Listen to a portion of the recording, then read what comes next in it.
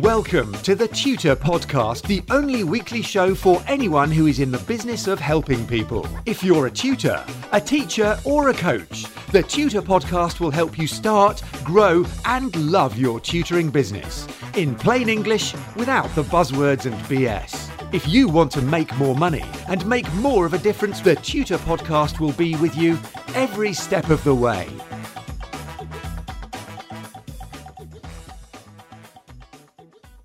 Hi, it's Neil Camerado here with episode 5 of the Tutor Podcast, the weekly show for anyone who is in the business of helping people. In today's episode, we're going to be talking about money, or more accurately, the truth about money. Because when you understand money, you can control money and not be controlled by it.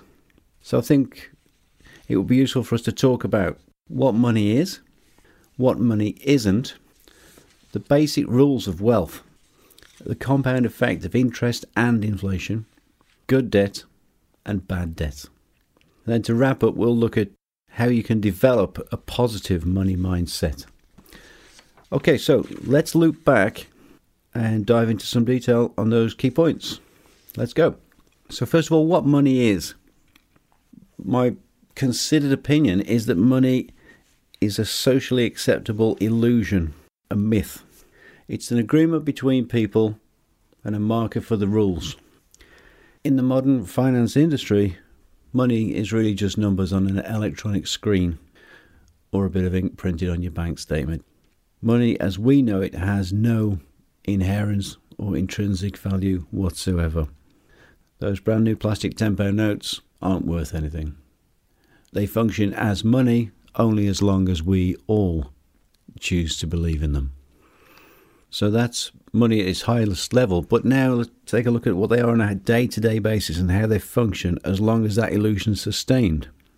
Well, as long as everybody continues to believe that your money is actually worth something, then money is effectively a storage place of value. It allows us to hold on to residual worth and to keep it in a tangible form.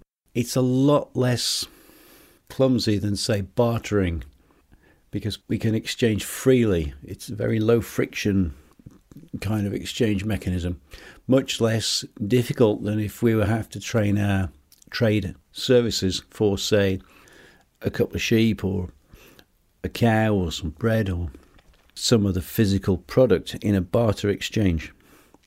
So it allows us to pass value from one person to the next and to a certain extent store it. It's convenient, but of itself, remember, money is absolutely worthless.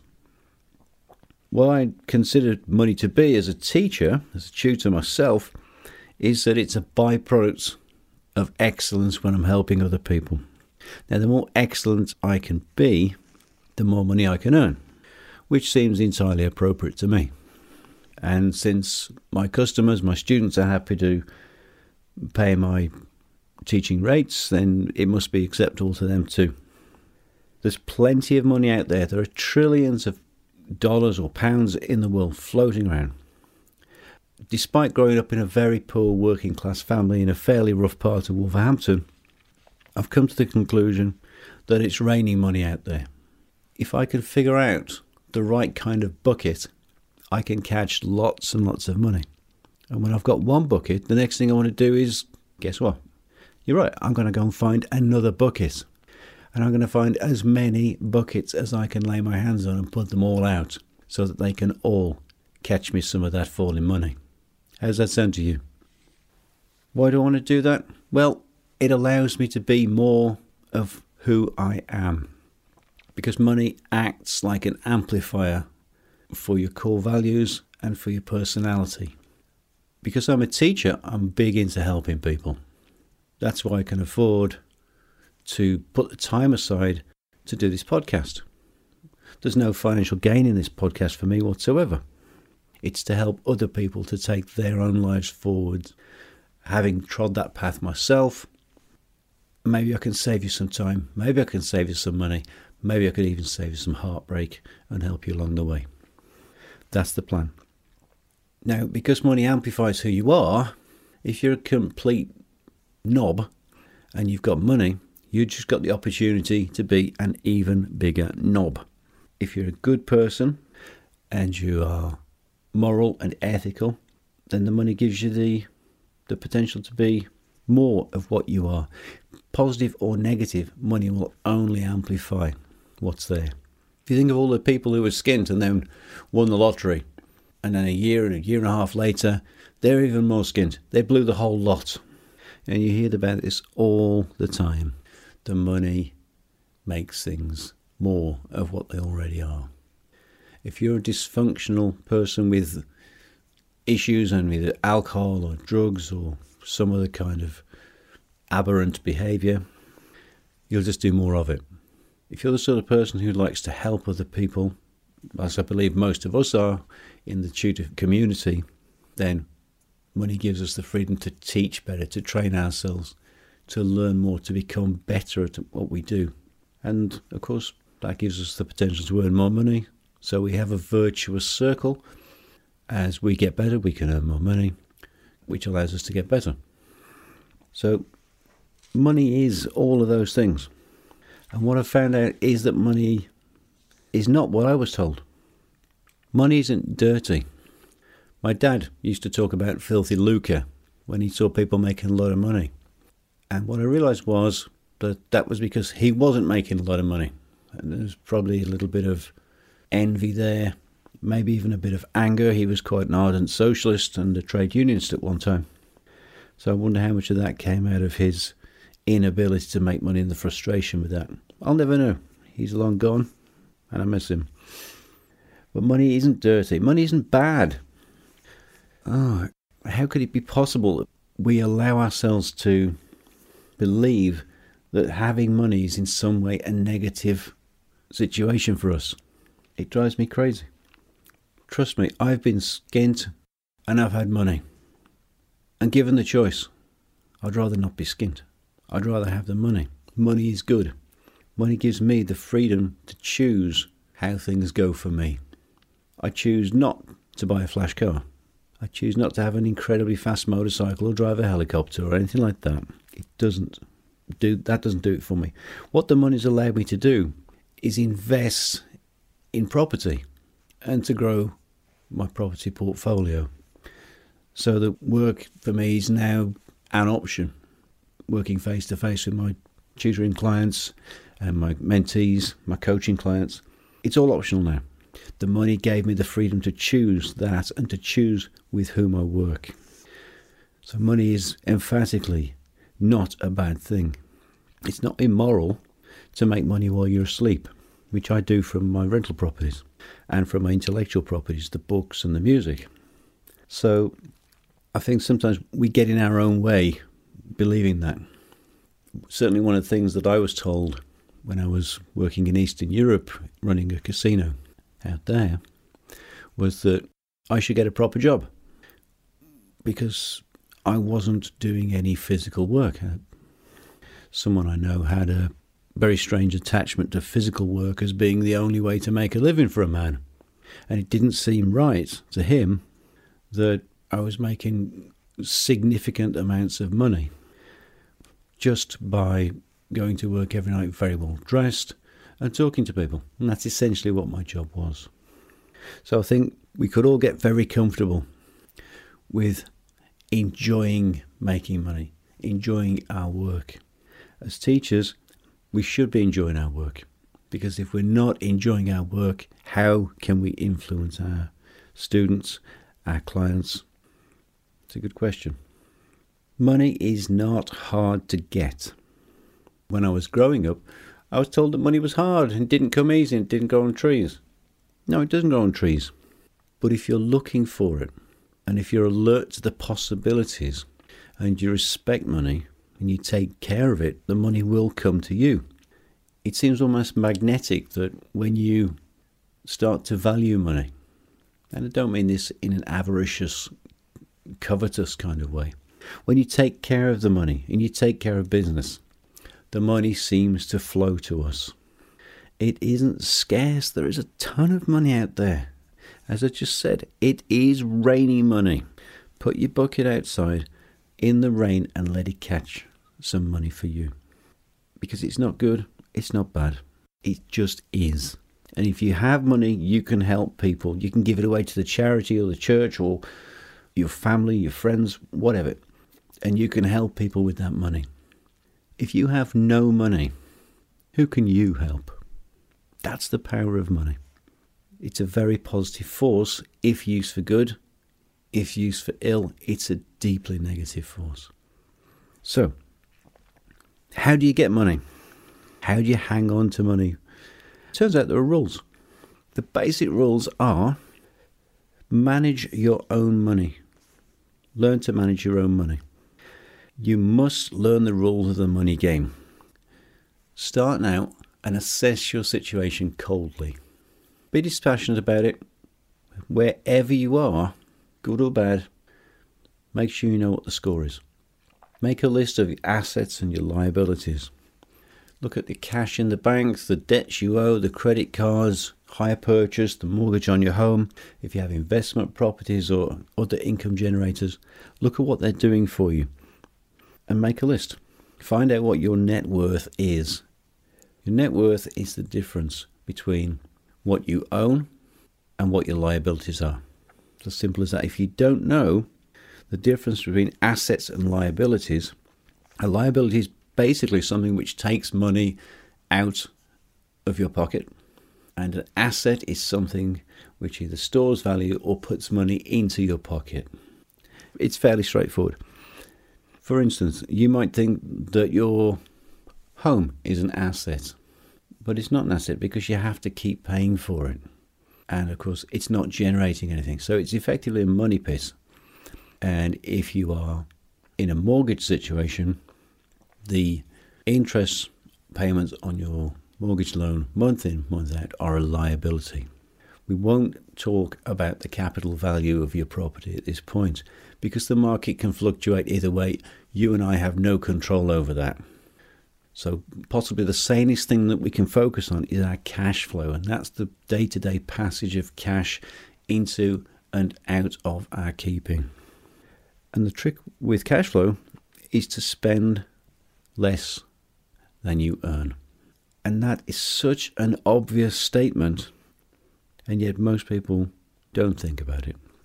The old line about there being too much month left at the end of the money is commonplace. In salaried occupations, people run out of money before the end of the month. This was the way things were in my family growing up. Almost make it through to payday. If we made it through to payday and had money left, the first thing we'd want to do is go and blow that money as soon as it was payday again because it was extra cash. The idea of saving or investing that money never really blipped on the radar for me. So waking up to money much later in life was really quite a rude awakening. I should have been told more about money. We didn't cover it at school.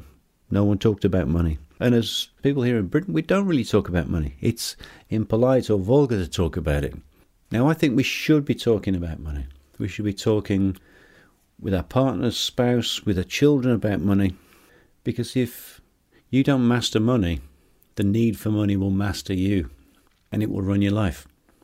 But if you run the money, you run your life. And that's a far more empowered situation for you and I to be in. So please, find out about money. The first rule is learn to manage your money. Find out what you have, and now start to pay yourself first. This is a strange idea for me when I found out about it. The idea was that whatever you picked up in your paycheck or your pay packet, you would take some of that money out immediately and put it safe where you couldn't touch it. Jaw-droppingly obvious. Put some of the money away so you can't spend it. And yet most people don't. The money hits the bank and then they start to spend and spend and spend. And at the end of the month, they'll maybe save something. Except at the end of the month, there's no money left. Sometimes they've spent even more than went in the first place, so they're in debt. And of course, they start to develop a mindset and a reinforced opinion that there's never enough money. So the idea of saving recedes into the distance.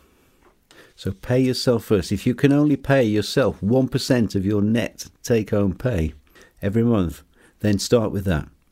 Go 1% in your first month. If that's 20 quid, from your £2,000 paycheck. Brilliant. That's a great start. Bank your 20 quid. Next month, make it 2%. Make it 40 quid.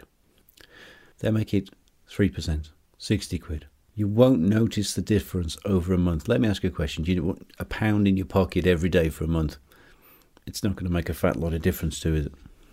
So start to ratchet up the percentage of your take-home pay that goes into a special bank account, which is your financial fortress. You'll never touch that money. Don't save for a rainy day, because sooner or later it's going to rain. Save and save and save in that account so that you can buy assets and then get those assets working to generate more money for you. My Save and Never Touch account bought my first investment property, and then my second and my third, and so on. And now those properties have stored the value of what I've put down on them, the deposits, have leveraged the value of those deposits, and now they're paying me cash month in, month out for very little time input. So they're paying me and making work just an option. So as soon as you can, start buying assets. Save for your assets, and simultaneously, if you have debt, get rid of it. Debt is expensive, and debt is toxic if it's the wrong kind of debt. We'll take a quick look at good and bad debt in a little while. Because what you want to do is make money work for you rather than you work for the money.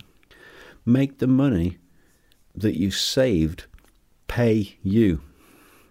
In other words, invest in income generating assets. When you've got one, start a second. Develop more than one source of income. For me, tutoring is my main stream. My property business is my second stream. The writing is my third stream, and then there's the coaching and mentoring business. So whatever you have, books, music, courses, whether you do affiliate marketing or you still got your day job, whether you're buying and selling stuff on eBay, whatever, they're all income streams. So get as many of those as you can, one at a time. Don't try to do it all at once. Master your first stream, add your second stream as the first stream becomes easier, because that will give you the bandwidth to operate. Because when you have one stream of income, you have massive exposure to risk, and you only have one line.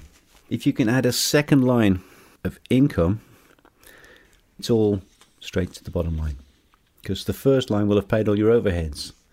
The second input cash stream is almost pure profit, and then invest it. The more you invest, the more the investments will pay you. So if you begin with one thing, it'll pay you one amount, and then you can get 2, 3, 4, 5, 6 different streams, and everything adds to everything else and multiplies everything else up. We call this compounding. It gains momentum over time.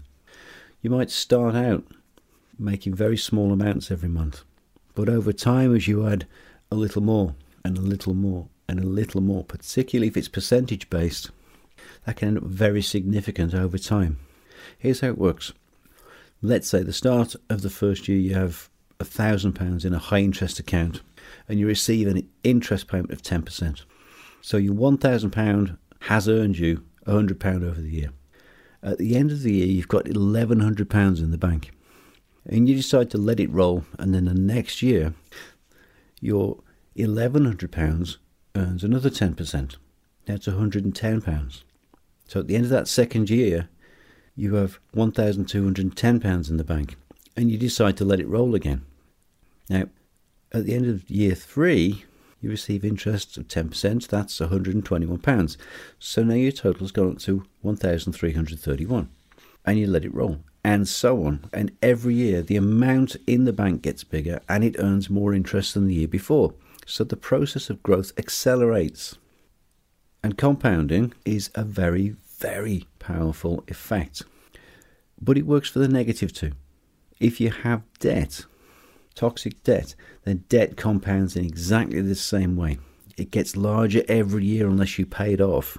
And it gets larger every year by greater and greater amounts. So if you have debt that is bad debt, as I'll cover in a moment, get rid of it quickly. Debt that you have is probably running at a higher rate of loss than the returns from any investment you're likely to make.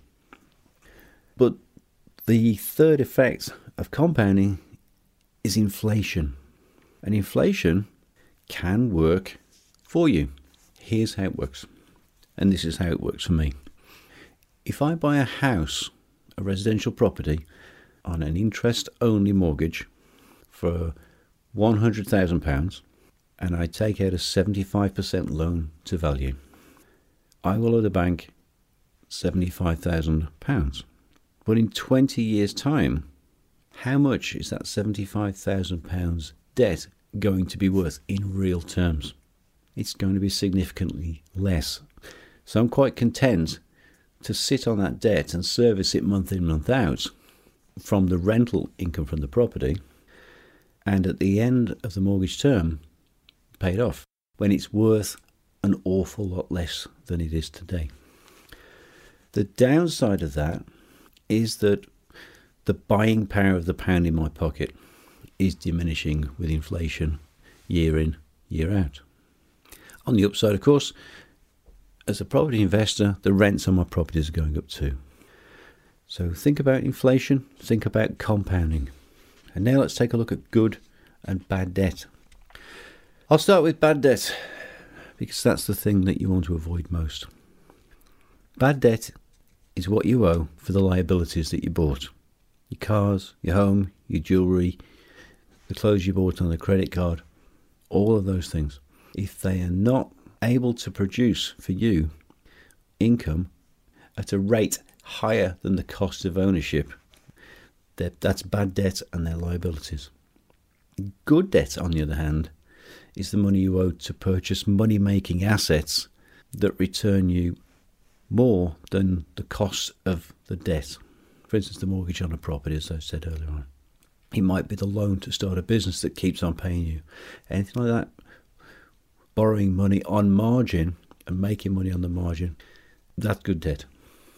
So, hopefully I've challenged some of your assumptions about money and given you perhaps a different opinion on money and what it is, what it isn't, and some of the simple rules.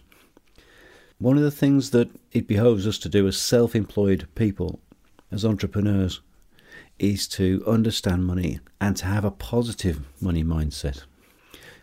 I advise you to read widely about money, to understand money, find out as much as you can about it. Effectively learn and know the rules of the money game.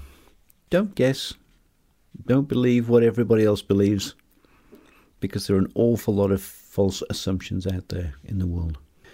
Find some experts, track them down, ask questions. One of the things that I wish I'd found out earlier on was how to invest. I didn't find that out until quite late on in life. And I was never brought up to respect money. I was just told that money was tough and there was never enough of it. But if you don't respect it, you'll never have any. And if you don't look after it, you'll never hold on to any, because it'll just dribble away. So you have to value money to attract the money to you. It's just like people. If you're attractive to them, they will come to you. If you're repellent to them, they'll keep their distance. And money is just like that. What I want you to do is to choose what you want.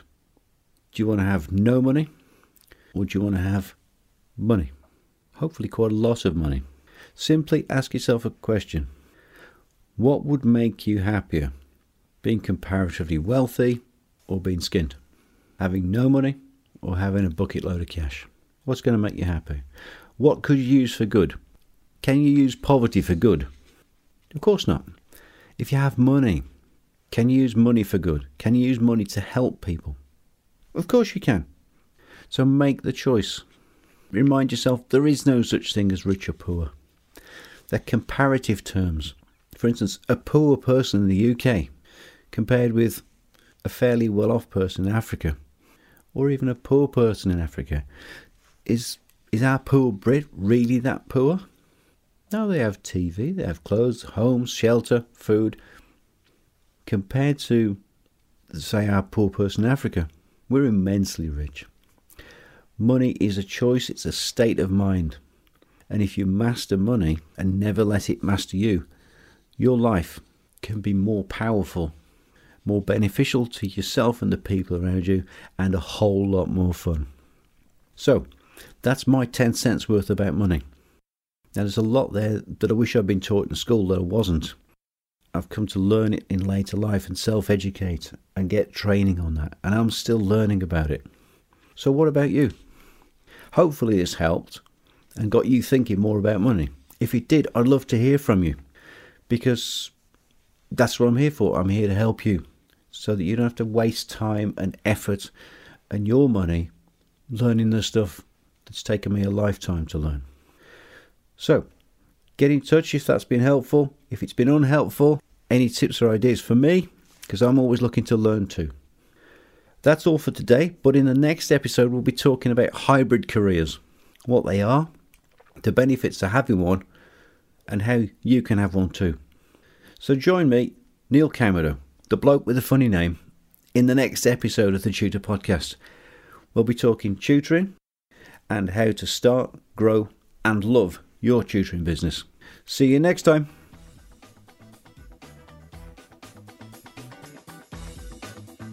Get in touch with the Tutor Podcast via email or social media, and the Tutor Podcast team will be listening. Subscribe on iTunes and you'll automatically get the latest episode directly sent to your device. And remember to share, rate and review TTP so that we can help other people to start, grow and love their tutoring businesses.